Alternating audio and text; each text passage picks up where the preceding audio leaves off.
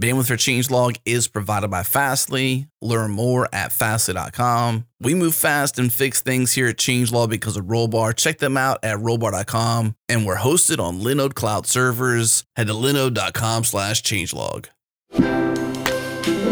This podcast is for educational purposes only and does not constitute a doctor-patient relationship.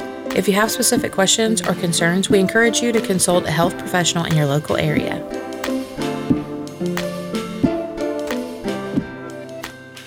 From Changelog Media, this is Brain Science, a podcast for the curious. We're exploring the inner workings of the human brain to understand behavior change, habit formation, mental health, and what it means to be human. It's brain science applied, not just how does the brain work, but how do we apply what we know about the brain to transform our lives. I'm Adam Stacoviak. And I'm Dr. Mireille Reese.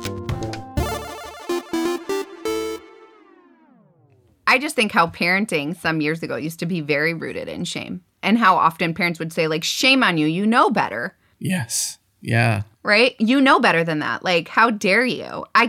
And let me translate, what the heck is wrong with you that you would do that? Oh man, that's hurtful right there. Yeah.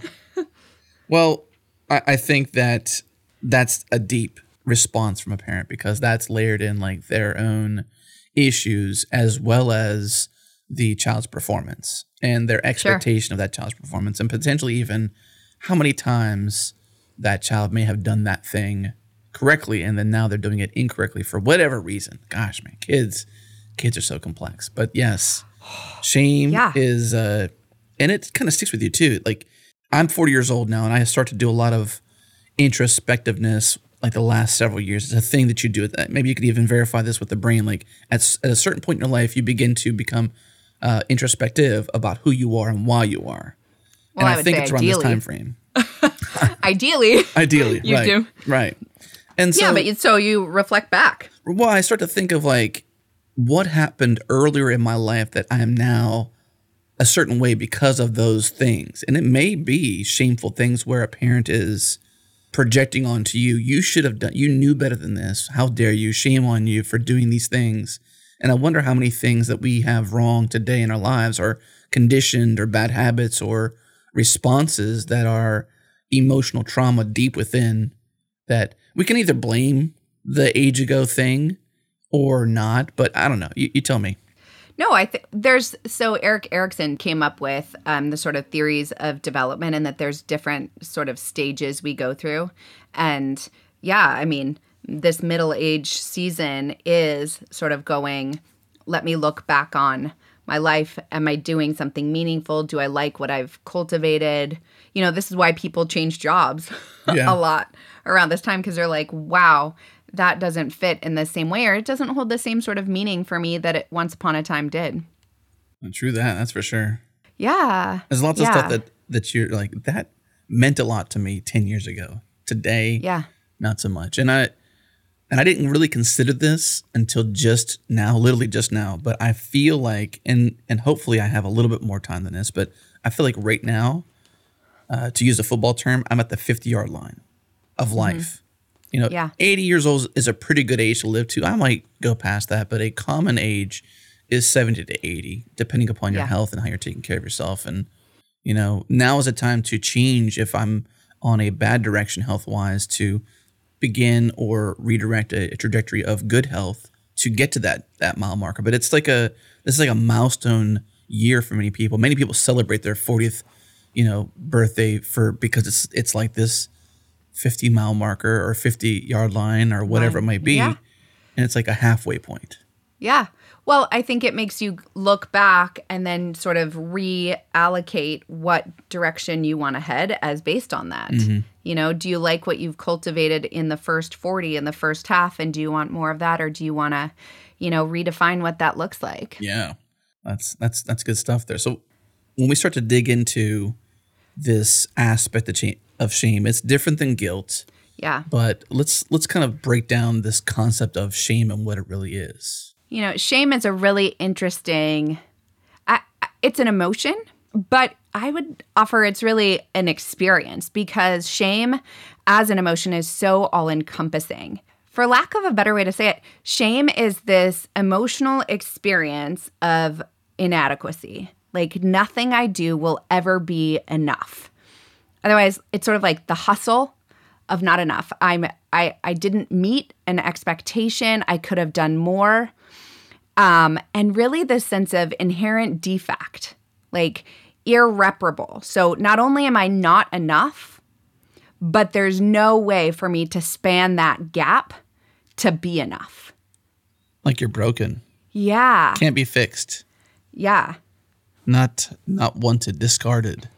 Yeah, it's really so there's pictures that I have of different things over the course of my life. And I remember back when the anti-smoking campaigns were really big. Oh, yeah. There was this one that was of a woman with dark hair, and the caption on it read, "What if what happened on the inside happened on the outside?" And so her face was covered in tar and like her shoulders, and there was only some visible of the whites of her eyes and whatnot. Yeah. And that's the picture I get for shame. Okay. Because who, if they are appearing somewhat dirty, is going to come out and hang out with other people? Yeah. Like the leper or the lame. They're not of everyone else, and so they should just not be a part because they don't look the part. They don't act the part. They are definitely, visibly have something not like everyone else. Yeah. So it's interesting because you're getting at the way in which shame has this other relational component to it of disconnection. Oh, yeah. Yeah, that's true because it even happens in children with like timeout. You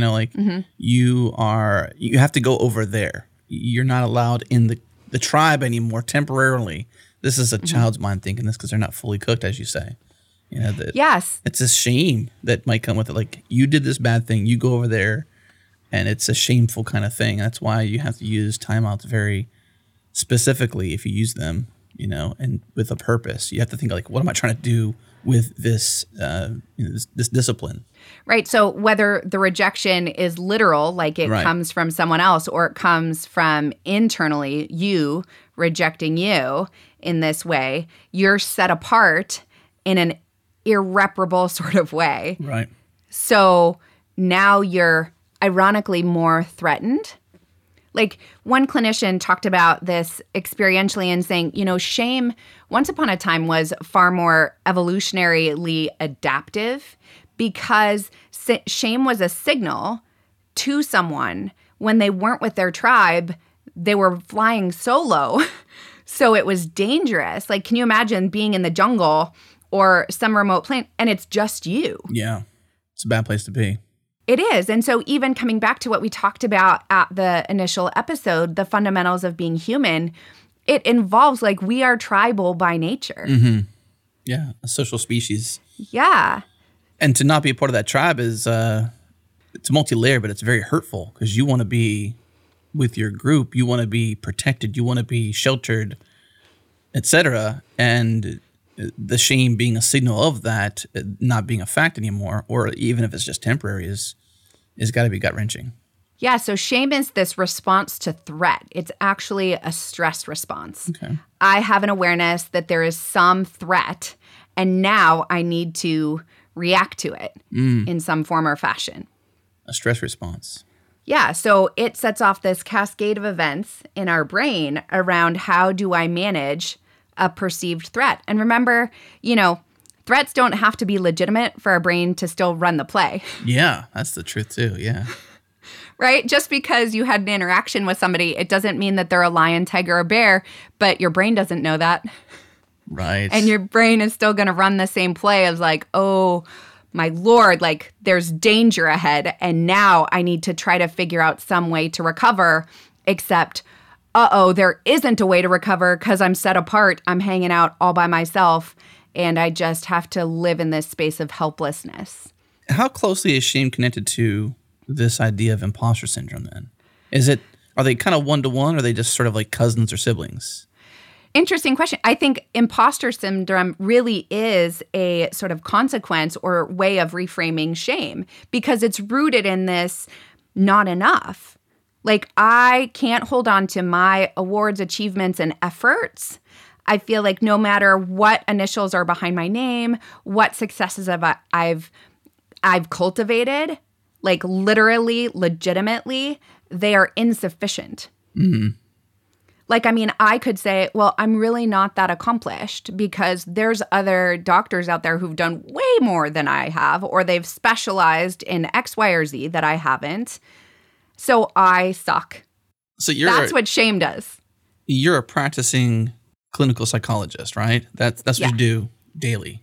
Yes. That means you see patients. You've done it for many years now. So what is the percentage of people who share, or come into a clinical situation with you and seek advice that's kind of rooted primarily in this shame/imposter syndrome? Yeah, well, a lot, because I can't say percentage-wise, because at some point, it always gets tethered in. Yeah. I mean, I can talk more specifically. Yeah. Like, one of the interesting things with shame is that shame prompts this sort of hiding response, and we'll talk about this in a little bit. But if I'm thinking of shame as a response to threat, generally speaking, that means I'm going to be activated for fight, flight, or freeze. Right. So shame is going to prompt hiding. And if we feel like an imposter, what are we kind of doing? Hiding. Yeah. Yeah. And there's a way that if we're not connected, and nobody really knows us, I can continue to feel as though people don't really know me. And like, if they really saw me, if I was really visible, like what was going on inside, like, oh my word, if my thoughts were made public, that's scary. What you made me think of there when you described this was, this aspect of hiding. I'm wondering if as part of this, we could talk about telltale signs that you're in these moments, because sometimes it's very top of mind awareness that you are very mindfulness of your shame or of your imposter syndrome. And some may be just in that lull in these ways and not really thinking they're in a shameful situation. They are hiding. So I'm just wondering if there's like telltale signs that say you are in shame or you are in an imposter syndrome kind of posture, and then potentially even ways to get out of or to remedy the shame. Well, so I'm super thankful for researchers who've looked at this more in depth. And if you haven't heard of her, go look her up. But Brené Brown, she was out of the University of Houston, and a social worker who did tons of research as it relates to shame, vulnerability, and connection. And so one of the things when we look at research, there's two variants that people run, and one is what we call quantitative research. So I can measure it, sort of I'm looking at specific numbers and I assign a value to different constructs, and then I measure that within or in different groups. And then there's what we call qualitative research. So qualitative isn't necessarily I'm measuring a specific I'm giving a specific amount or value to something, but rather she, in Brené's work, she did this with interviews. So she looked at this aspect of vulnerability and asked the same questions to hundreds of people over and over again, and then went through all of these along with other researchers to extrapolate what are the common themes that are talked about when it comes to shame. And, what she found was really this sense of, one, we all face this because vulnerability is a part of shame.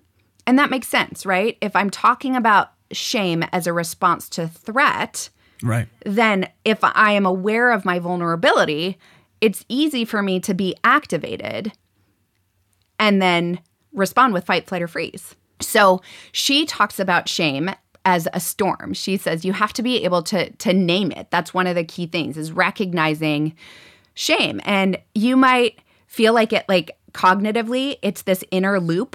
So put, a song on repeat over and over and over again. It might feel like really this sense of anger, or I refer to it as like the inner critic. That's the internal dialogue you hear of like, what's wrong with you? How stupid could you be? I mean, my goodness. Like, so it perpetuates this notion of not enough. And the other feeling that might come with it is helpless. Yeah. Right? I'm damned if I do. I'm damned if I don't. Like, smart people just lay down and try not to move. So why show up? Why try? Yeah.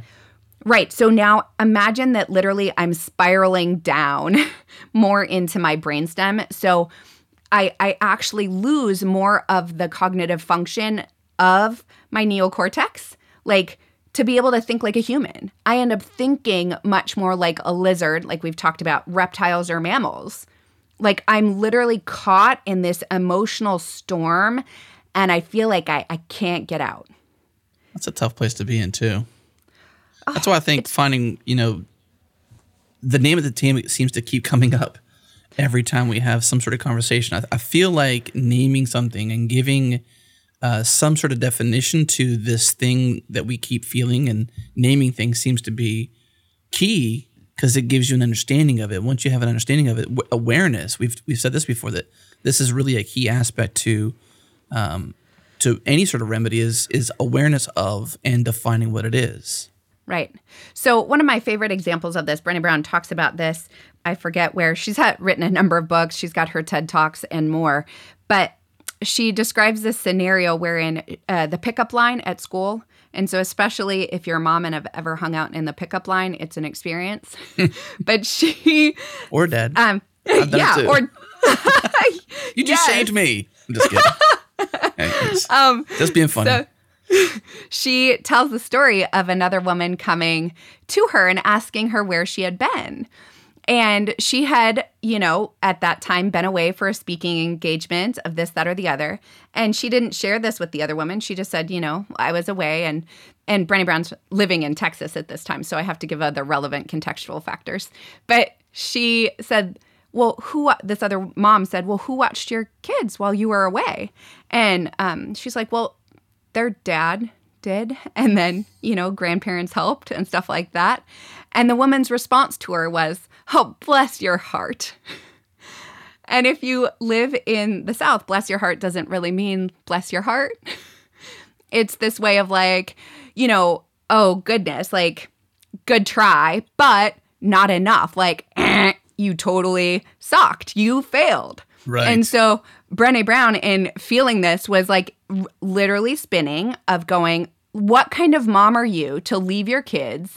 And how funny. How dare you leave your kids with their dad for a week? Yes. Right? And so the reaction is to sort of fight, flight, or freeze, right? Yeah. So she could stand up or she could hide out or she could just freeze. And so her mantra to this is don't puff up, don't shrink down, just stand on your sacred ground. So don't fight back, don't retreat in hiding, and don't freeze, but stand in what's true for you. And so in this instance, I just find it so humorous, but she's like, said the woman, like, good to see you, rolls up the window, and she's like, the line's moving, and literally the line was not moving, but she moved like maybe 6 inches forward. But she was trying so hard to hold on to emotion, this huge, big emotion. And so she says, shame is the most powerful master emotion. It is the fear that we're not good enough. Wow. Yeah. This idea of standing on your sacred ground is interesting because it reminds me of this idea that we've talked about as well as like, what are you optimizing for? We talked about it in goal setting, and so Brené going out on her mission, in her career, leaving her children with a capable father is not a bad thing. And she's optimizing for the career she's trying to build while cultivating a great family life. And it's this idea of like being grounded and knowing what we're optimizing for. I feel like if we are able to be more aware of what we're optimizing for, it's easier for us to be less shamed. I'm sure it's going to happen, but when it comes around, we understand what ground to stand on. Yes. Yeah. I once heard it said with a speaker, and I thought it just resonated with me at that time. And they said, a long time ago, I stopped trying to keep up with the Joneses because I realized every night when I went to bed, when I woke up the next day, someone moved the line. Oh, yeah.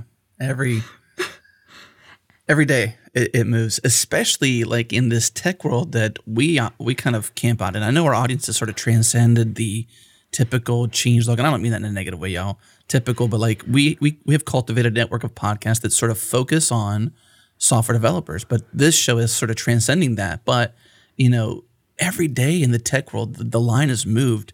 No single day does technology not progress. That's the name of the game. It's meant to be progressive. And every day the line moves. And so every day people in software, whether you're a software developer, quality assurance, a marketing manager, a product manager, a product development manager, engineering manager, whatever, everyone's getting their line moved every single day. Yes. And so it is exhausting. Yes. And that, this is really the epitome of that hustle. Yeah. So when information is moving at that speed, it literally is like a gerbil on a wheel. Wake up and run it. And that's not how we're designed. We're not designed in the same way, and there aren't two the same.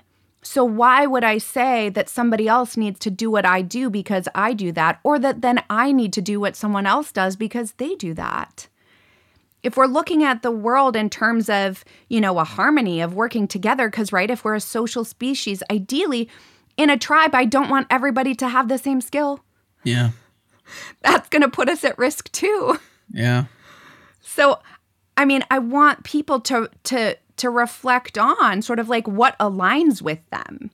Like, do they want to be doing that work? And some of these things I say would be like phasic in sort of life stages and going, maybe in one life stage I'm optimizing for one thing, like I'm really trying to get this degree so that I can have this other career, or I'm really trying to, be at home with my kids, these 5 years, 12 years, 18 years, whatever it might be, because that's what really fits with the internal compass for you. Yeah. At what point does the concept of contentment come in? So if we're not enough and we're telling ourselves, or the world's telling ourselves that we're not enough, and we, this aspect of keeping up with the Joneses is a well-known euphemism for just not keeping up, not enough. Contentment seems like the silver bullet to solving this problem. Like, just be content, right? Is that also shameful to say? Just be content with what you have. You have so much. You're so blessed. You're so well taken care of. You're so well off. Whatever the phrase might be. I have to laugh because part of me thinks like that what you're saying is like, shame on you for not being content enough. Exactly. And you might even tell yourself that. Right? What's wrong with you that you want more? Like, come on, just get with it. It also reminds me of like this layered cake. I asked you before about something, and it was like, it's not just that. It's this and this other thing too. Is it shame, imposter syndrome, contentment, keeping up with the Joneses, not being part of the tribe, being ostracized. These are all, systematic, multi-layered variations of interpersonal relationships, and shame being this sort of key factor to say you're not in a place where you should be. You're being ostracized, and now you're in a defensive mode, and all that. But then contentment is, where does it fit in? So I would offer a different word. Okay. That it's not optimizing or sort of looking for contentment, but rather honesty. Okay. Can you look in the mirror and recognize like what fits for you? And like we've talked about that superpower of choice. Yeah. Like, what am I choosing? And so is it important to me? Because look, we can't have our cake and eat it too. Like, we all have to make choices, and there's a domino effect of ramifications from those choices. That's not good or bad, right or wrong. Those just are sequelae. So in light of that, would I want something different? Or does it resonate with me? Is this being honest? And this is why, like, talking about vulnerability, to some degree, it's vulnerable to show up. Like, I've talked about this or used this parallel in other episodes, but thinking about like kids doing art projects. So here's a template, and this is what you're supposed to create. Like, who in the class creates the same one? Never. It's never the same. They're always unique. Yeah. They're always different. Some are bad, some are good, some are, very close to the example given. Right. And so this sense of honesty is really like, I'm going to stand in the mirror and look at at myself and say, this is who I am. And like, just because, look, you're an N of 1. In research, we use N meaning like the number of subjects. Yeah. Like there's no other Adam. There's no other Mireille. There's no other Katie, Joe, Susie, Marlene, you name it. It's even if people have the same names, like you're the only one. And so I want to cultivate this sense of respect and honesty and authenticity to practice showing up. This seems all root back to identity, though. So if I look in the mirror and I don't know who I am, how can my reasoning for this honesty come to a conclusion that reflects who I am if I don't know who I am? So sure. Is a practice part of this to sort of like have an understanding of your identity. Who are you? And so sure. If you know who you are, you know what you should do. Yeah, but think about it like clothes that fit, right? Clothes are something you wear. They're something you put on. It's an external construct designed to fit. And think about the difference between something you buy at a general store versus something that's tailor-made. If it's tailored to you, how does it fit? Perfectly. Yeah, far better. And so you do have to have some sense, but it's really this sort of matching up. Think of the little kids' match game. What's on the inside and what's on the outside go together. So if I'm saying that what somebody else is optimizing for, or because somebody has done more or different than I, then that needs to fit me, is really, I mean, I'm sort of the first to be mean to myself. Yeah. Absolutely. Gosh, I'm my worst critic, and I'm terrible to myself sometimes. I've heard you speak of this concept, inner referee. Can you talk about that? Sure. Well, my referee sucks, by the way. I'm just doing it live, y'all. Just shaming myself live. This inner referee, imagine there's different ways to sort of talk about this, but recognizing we all have this sort of like little kid inside of us. Think about like what you would do impulsively, reflexively, without thinking like, this is just like me being me. Yeah. Kids do it. Like they're not censoring. They're just much of the time living live. Yeah, they sure are. They're never filtered. Right, but you can think of then this other side of you, like your inner critic or bully, that is sort of your self-regulatory aspect that says like, oh no, you don't do that in this public place because that is out of bounds. So that part of you is trying to keep you in check all the time. So maybe a parent sort of voice that comes out more critical. But then this third aspect is this like inner referee that's like, time out, you two. Like, you don't have to vilify one another. Like, you get to be a kid and you get to be an adult, but like, how can we negotiate? Mm-hmm. And the referee's like, hey, critic, like totally out of bounds. I call foul. Like, you don't get to talk to yourself in that way. That's really belittling, demeaning, unkind, not compassionate. And like, hey, little kid, you don't just get to have the cake and eat it too all the time. Like, that doesn't work well. So how can these aspects of me hang out with me, inside me? That's a difficult thing. Yeah. You have to live with yourself. You said it before, you have to live with you're the one who has to live with your own brain. Yeah. Your own choices. Yeah. Well, so the interesting caveat as we talk about shame is the way in which it does have ramifications with other people. Because if I'm feeling so marred, so like insufficient, I mean, maybe a visualization of this might be like a homeless person trying to walk into a 5-star restaurant, that they would never feel accepted, like they belonged to that community. And so they're probably not apt to try, even though they need food. That's not where they're going to go. And so we have to recognize one of the remedies for managing or navigating shame looks like connection. Because while you still feel like hiding, if you want to come back, and this is a testament to Brené Brown's work and research that says the remedy for shame is connection. Mm-mm. Like really finding compassion in another person and like, I see you and that's okay. Like, you're doing great. You don't need to do different or better or more. It also gives you feedback, right? The self-regulating referee inside of us, that's a feedback loop as well. but sometimes isn't as kind or compassionate as we would desire. But, the feedback loop of our tribe, our people, connection is enough to remind us that our crazy isn't as crazy as we think it is. Right. Our imposter syndrome isn't true. Right. And they remind us that these truths you're thinking are true are actually false. Yeah, but and really with that isn't an accurate image, even though your feeling side is going to say, yeah, that's real. And now you need to try to duck and cover and hide. Yeah.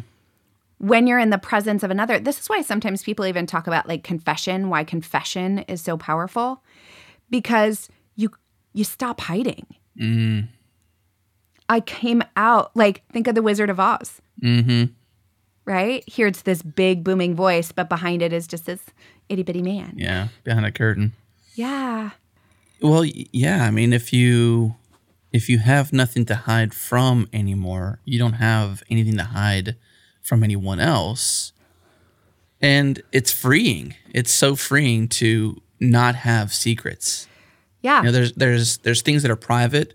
Sure. And there's things that are secrets. Yes. Right? The secrets are the things that are generally shameful. Correct. And private things are just things that only I or my immediate family or people that are within a certain circle of trust can have access to. It's not so much that it's a secret. And there's a difference Correct. there. Yeah, exactly.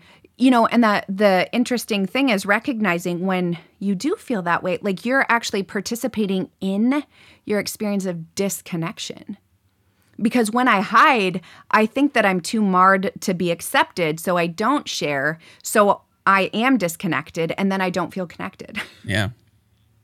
So recognizing, and it doesn't mean it's just anyone and everyone, like the guy sitting next to you on the bus or the ferry or on the airplane that you share it. But like, where is a relationship? Who is a person that you have built a relationship that you can say like, hey, this is where I am. Here's the struggle that I'm trying to navigate, or here's where I feel like I really mucked it up. Like you guys work on teams a lot in the tech industry, right?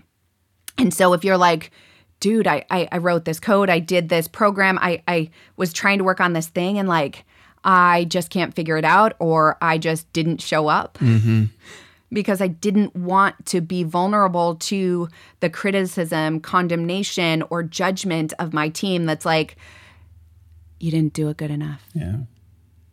Sometimes those walls are self-built. Sure. Sometimes they're also part of culture, but this may be a subject matter for another show, but, specifically with teams, there's often perceived walls built, whether it's me building them of like, I can't show up today because I'm embarrassed that I didn't kill it this last day or two, or I didn't deliver on my KPIs, or whatever it might have been. Like these constructs we put in our path that essentially give us those feelings, and to be able to be vulnerable with a teammate, right, and say, here's where I'm struggling. That's the kind of culture that I would like to cultivate. One where you can say, you know what, I'm not showing up in these ways for these reasons. Can you help me?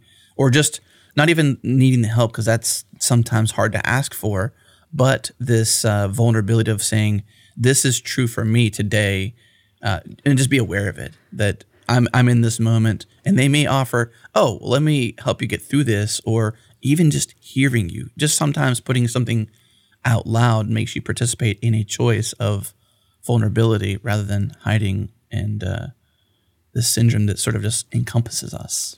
Yeah, well, you think about it, you hear that voice and think of the way that you read a text or an email versus you hear the live response of another. Way different. It's different. Yeah. Often way different. We hear it in a certain tone of voice or tenor that affects then how we feel and may prompt further hiding. Right. Or like, oh goodness, I really need to clarify this and come out of hiding. Or like, I want to fight back.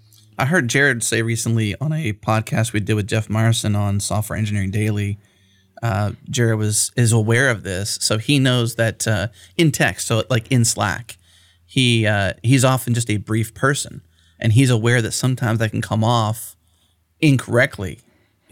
Just saying a one-word response answer sometimes might be like what? Really? Why'd you say it like that? And all they were just being brief because they're being efficient. And that's Jared. And so it was just funny how he had said it on this show. It was like, he's aware that this brief nature of our communication patterns can sometimes be mistaken as exactly what it's not, which is, I didn't mean it the way you took it. And if you heard my true vocal tone, it wouldn't have sounded like that at all. Oh, wait, you mean you weren't actually threatening me? That's right. When you said that? Exactly. Oh, because my brain told me that you were threatening me. Yeah, exactly. And so now I'm going to respond in a hostile manner, and then I'll show you who's bigger. That's right. Right? Or I'll hide. Right. So I don't want to. I'll go to my place. Okay, I'm in my corner. Thank you.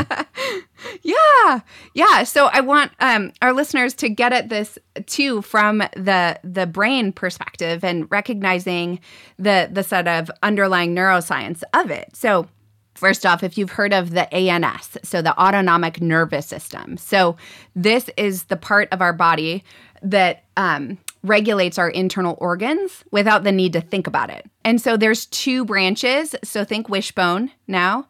There's the sympathetic and parasympathetic nervous systems. Okay, so the sympathetic, think sympathy, sympathetic nervous system is responsible for connecting the different organs of our bodies to our brain via our spinal cord. Okay, so when we perceive danger, our sympathizes system causes us to prepare for fight, flight, or freeze by increasing our heart rate, as well as blood flow to our muscles, right? Because if I need to fight or flight, like I don't need it up in my brain. I need it in my legs, my arms. I need serious blood flow. Right. So, and then decreases blood flow to organs such as the skin. Where it's not needed. Yeah. The sympathetic nervous system is excitatory. It's like, hence anxiety. Like I need to rev up. I need to get going. Right. All right. So the parasympathetic nervous system is comprised of nerve fibers and cranial nerves. I don't want everybody to get lost in all these things. So I'm just going to move on to the primary part of this parasympathetic nervous system is the vagus nerve and the lumbar spinal nerves. Okay, so these two important structures increase our digestive secretions and reduce the heartbeat. So it's just the flip-flop, the opposite. That's parasympathetic. So think paralyze. So sympathetic sympathizes, parasympathetic is like, no, I'm going to sort of still it or decrease things. So when faced with shame, the brain reacts as if it were facing physical danger and activates this sympathetic nervous system, generating fight, flight, or freeze. Wow. Right. I mean, hence brainstem, like I'm figuring things out. I'm just going to live like a lizard or a reptile. And react. And yeah. So I'm not thinking with the other aspects of my human brain, which allows more structures, more participation from more aspects of my brain to collaborate, to tell me any other information, to say like, this isn't dangerous. He's not a bear. Right. And I think it's because and correct me if I'm wrong here, but I would assume it's because we have limited awareness. And so we're in a fight, flight, or freeze response scenario, we have to activate the things that are most crucial in those kinds of modes. And a full functioning, rational brain may not be enough awareness, focused brain power so that we can just run as fast as we possibly can away from the tiger. Right. Yet it's not really a tiger because our rational brain would have said, chill out, okay? Chill out. That's not a tiger. Yeah. You don't need to run. And your heartbeat doesn't need to race from 59 to 92, per minute. It's right. So think of like our regular, like calm brain is able to see things that lens of our brain sees things far more panoramic. That's right. The picture view. Yeah. Versus tunnel vision of like far and narrow because I need to see a threat come in from far away so that I can fight, flight, or freeze. It's interesting. There was a paper published back in 2014 in the Social Cognitive Affective Neuroscience. Again, say that 5 times fast. The researchers carried out, have you heard of functional MRIs? I have, but I'm not familiar with what they are. So functional MRIs, they're a way that we can get a picture of the brain in terms of what parts are getting activated by different like blood colors. Flow and stuff like that? Yeah, okay. Yeah. So it's more of sort of seeing how systems work and how information travels as opposed to just like a picture that's like black and white. Right. Like MRI, CT. So the research team, when they did this study, found out, so they wanted to see how the brain reacted to the experience of shame. And so they found that there were certain structures within the brain that reacted to this shame stimuli, including the frontal lobe. Remember, our frontal lobe is executive function, so executive assistant, planning, organizing, speed of information processing, all sorts of things. It included the frontal lobe, which contains both the amygdala and this brain structure called the insula, I-N-S-U-L-A. Okay? So this insula was once believed to be implicated in emotional responses and part of the limbic system. The limbic system is our emotional reasoning sort of system. So the insula is in the cerebral cortex inside this little lateral groove. And so you'd have to like dive deep in the brain in order to get to this part of our brain. But it's like the epicenter area. Yeah. So it's now believed to be involved in awareness or like consciousness and plays an important role in other functions believed to be linked to emotion, including self-awareness and interpersonal experiences, like how I am with others. Okay? And so researchers have identified the insula as this sort of hub that regulates interactions between different brain regions that regulate the internal, so our brain's focus of our body and how we behave or how we regulate our behavior. So imagine this insula as sort of like the control tower. So we get shamed and our control tower's like, oh, all hands on deck. Like we need to fight for our life, fight, flight, or freeze, or like play dead because there's a danger here.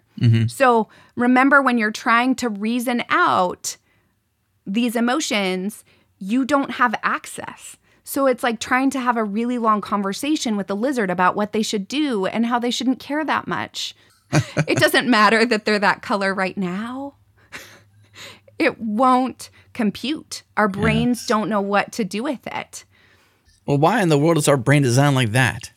You know what I mean? Like, why Right? if shame is such a commonplace emotion, why is our self-awareness and interpersonal experiences embedded in this insula, which seems to, I don't know, I guess, do the work at the time, but we just can't quite compute it the way it should be. Well, right. Like ideally, our brains are supposed to work together. And so could you imagine a life devoid of emotion? Well, it would be very difficult to do that. You couldn't reason with the emotion even. It would not be, it wouldn't be, it would sort of cancel itself out even, because emotion is this, is a self-awareness thing. And if you're not self-aware, is it real? Did it even happen? Is it? Well, does an emotion also drive connection? Like I can think of people, right, that like I want to move towards or I want to move away. So all of these things are intertwined, sort of like a ball of yarn in terms of, being in relationship. I'm connected to others. I am designed to be attached, tethered to. My brain signals a danger when I'm not with a group of people or person, that I need to then react in a very survival-like way to navigate this unpleasant, overwhelming emotion. So this is why going back to the name it to tame it, when you can recognize that you are in a shame storm, then you can go, who or what is going to help me navigate this? Yes. So what connection can I anchor to? Right. So if you think about this like a 3-stepped process of going, identify the threat, identify the emotion. And it might not just be shame. It might be helplessness. It might be, a broader fear. It could be, that inadequate, wrong. But then identify your tribe. Who can you connect with? Who's my tribe? Who might be best able to understand why, like beneath the iceberg, why what someone else might only see as the tip of the iceberg, why this thing is actually relevant to me. And then 3, you need that ref, that soothing system. So you need to upload a new soothing, calming system. Imagine like you update software all the time. You need a patch. You need to patch that brain with a new build that works, that's optimized for this new construct. That's so interesting. And what I find super interesting is the metaphors and direct connection between the way the brain works and the way we often, build software, whether it's a database graph or the way, large scale systems are built. There's a lot of learning between how the human brain operates and the way in which software operates and how we build it and the way we fix it and et cetera. There's a lot of similarities. Well, I'm so glad you brought that up because we haven't talked about this as it's relevant to creativity. And if you can see that when we are trying to navigate shame, this sense of inadequacy, do you think you're going to be more apt to be creative or less apt to be creative? I would guess less apt because I'm trying to focus on fight, flight, or freeze in those moments, and I've got no time to be creative. I got to be the most necessary Adam possible to get through, right? Rather than be creative. Yeah. So let me tell you the dynamic. Adam, I need you to be remarkably creative so you can come up with the best, most user-friendly way for this to work. Except you suck, you didn't do it enough, and you need to do better. Don't ever tell me that again, Marielle. That is not nice. But I can understand how in that kind of moment. So if you're leading teams out there, don't lead with shame, okay? Well, it's really recognizing the way that you have to, right? If you can shift your mind into seeing this through a way of management, like I need to manage how I interface with other people, especially around creative endeavors. Yeah. That I need to be deliberate about identifying what they're doing well and even saying, like, create clarity, like what you want them to approve upon. Like, if you get stuck in that hustle of not enough, welcome anxiety or depression or other mental health or stress in your life because you're just living in fight, flight, or freeze, and you're not going to have access really to do it as you are capable of doing it. I'm so grateful for the work that Brené Brown has done because she's given us so many words and ways of understanding this. And one of the quotes she gives in her book, Daring Greatly is, I believe, the one it's in, is a quote by Theodore Roosevelt. Okay. Have you heard this? The Man in the Arena? No. So when we're talking about managing shame, really we're talking about managing vulnerability and trying to be creative, like being authentically ourselves. This is what he said in one of his speeches. He said, "It is not the critic who counts, not the man who points out how the strong man stumbles, or where the doer of deeds could have done them better. The credit belongs to the man who is actually in the arena, whose face is marred by dust and sweat and blood, who strives valiantly, who errs, who comes up short again and again, because there is no effort without error and shortcoming, but who does actually strive to do the deeds, who knows great enthusiasms, the great devotions, who spends himself in a worthy cause, who at the best knows in the end the triumph of high achievement, and who at the worst, if he fails, at least he fails while daring greatly, so that his place shall never be with those cold and timid souls who neither know victory nor defeat." It's about showing up. Yeah.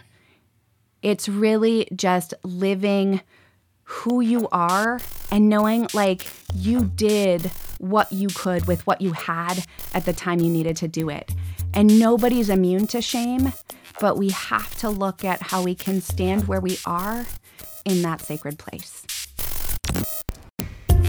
All right. Thank you for tuning into this episode of Brain Science. If you haven't yet, please join us on this journey. We have so much to explore. Subscribe to this podcast at changelog.com/brainscience. We're on Apple Podcasts. We're on Spotify. We're on Overcast and anywhere else you can get podcasts. Follow us on Twitter. We're at Brain Science FM. You can also join our Slack community. It's free to join. Talk about all things brain science with me, Mireille, and the rest of the community. And if you have topics or suggestions for the show, we want to hear them. Email us, editors@changelog.com. Huge thanks to our partners, Fastly, Rollbar, and Linode. Also, thanks to Breakmaster Cylinder for making all of our beats. And last but not least, if you want to hear more shows like this, subscribe to our master feed to get all of our podcasts. Head to changelog.com/master or go into your podcast app and search for Changelog Master. You'll find it. It's one feed to rule them all. Get all of our shows, plus some extras that only hit the master feed.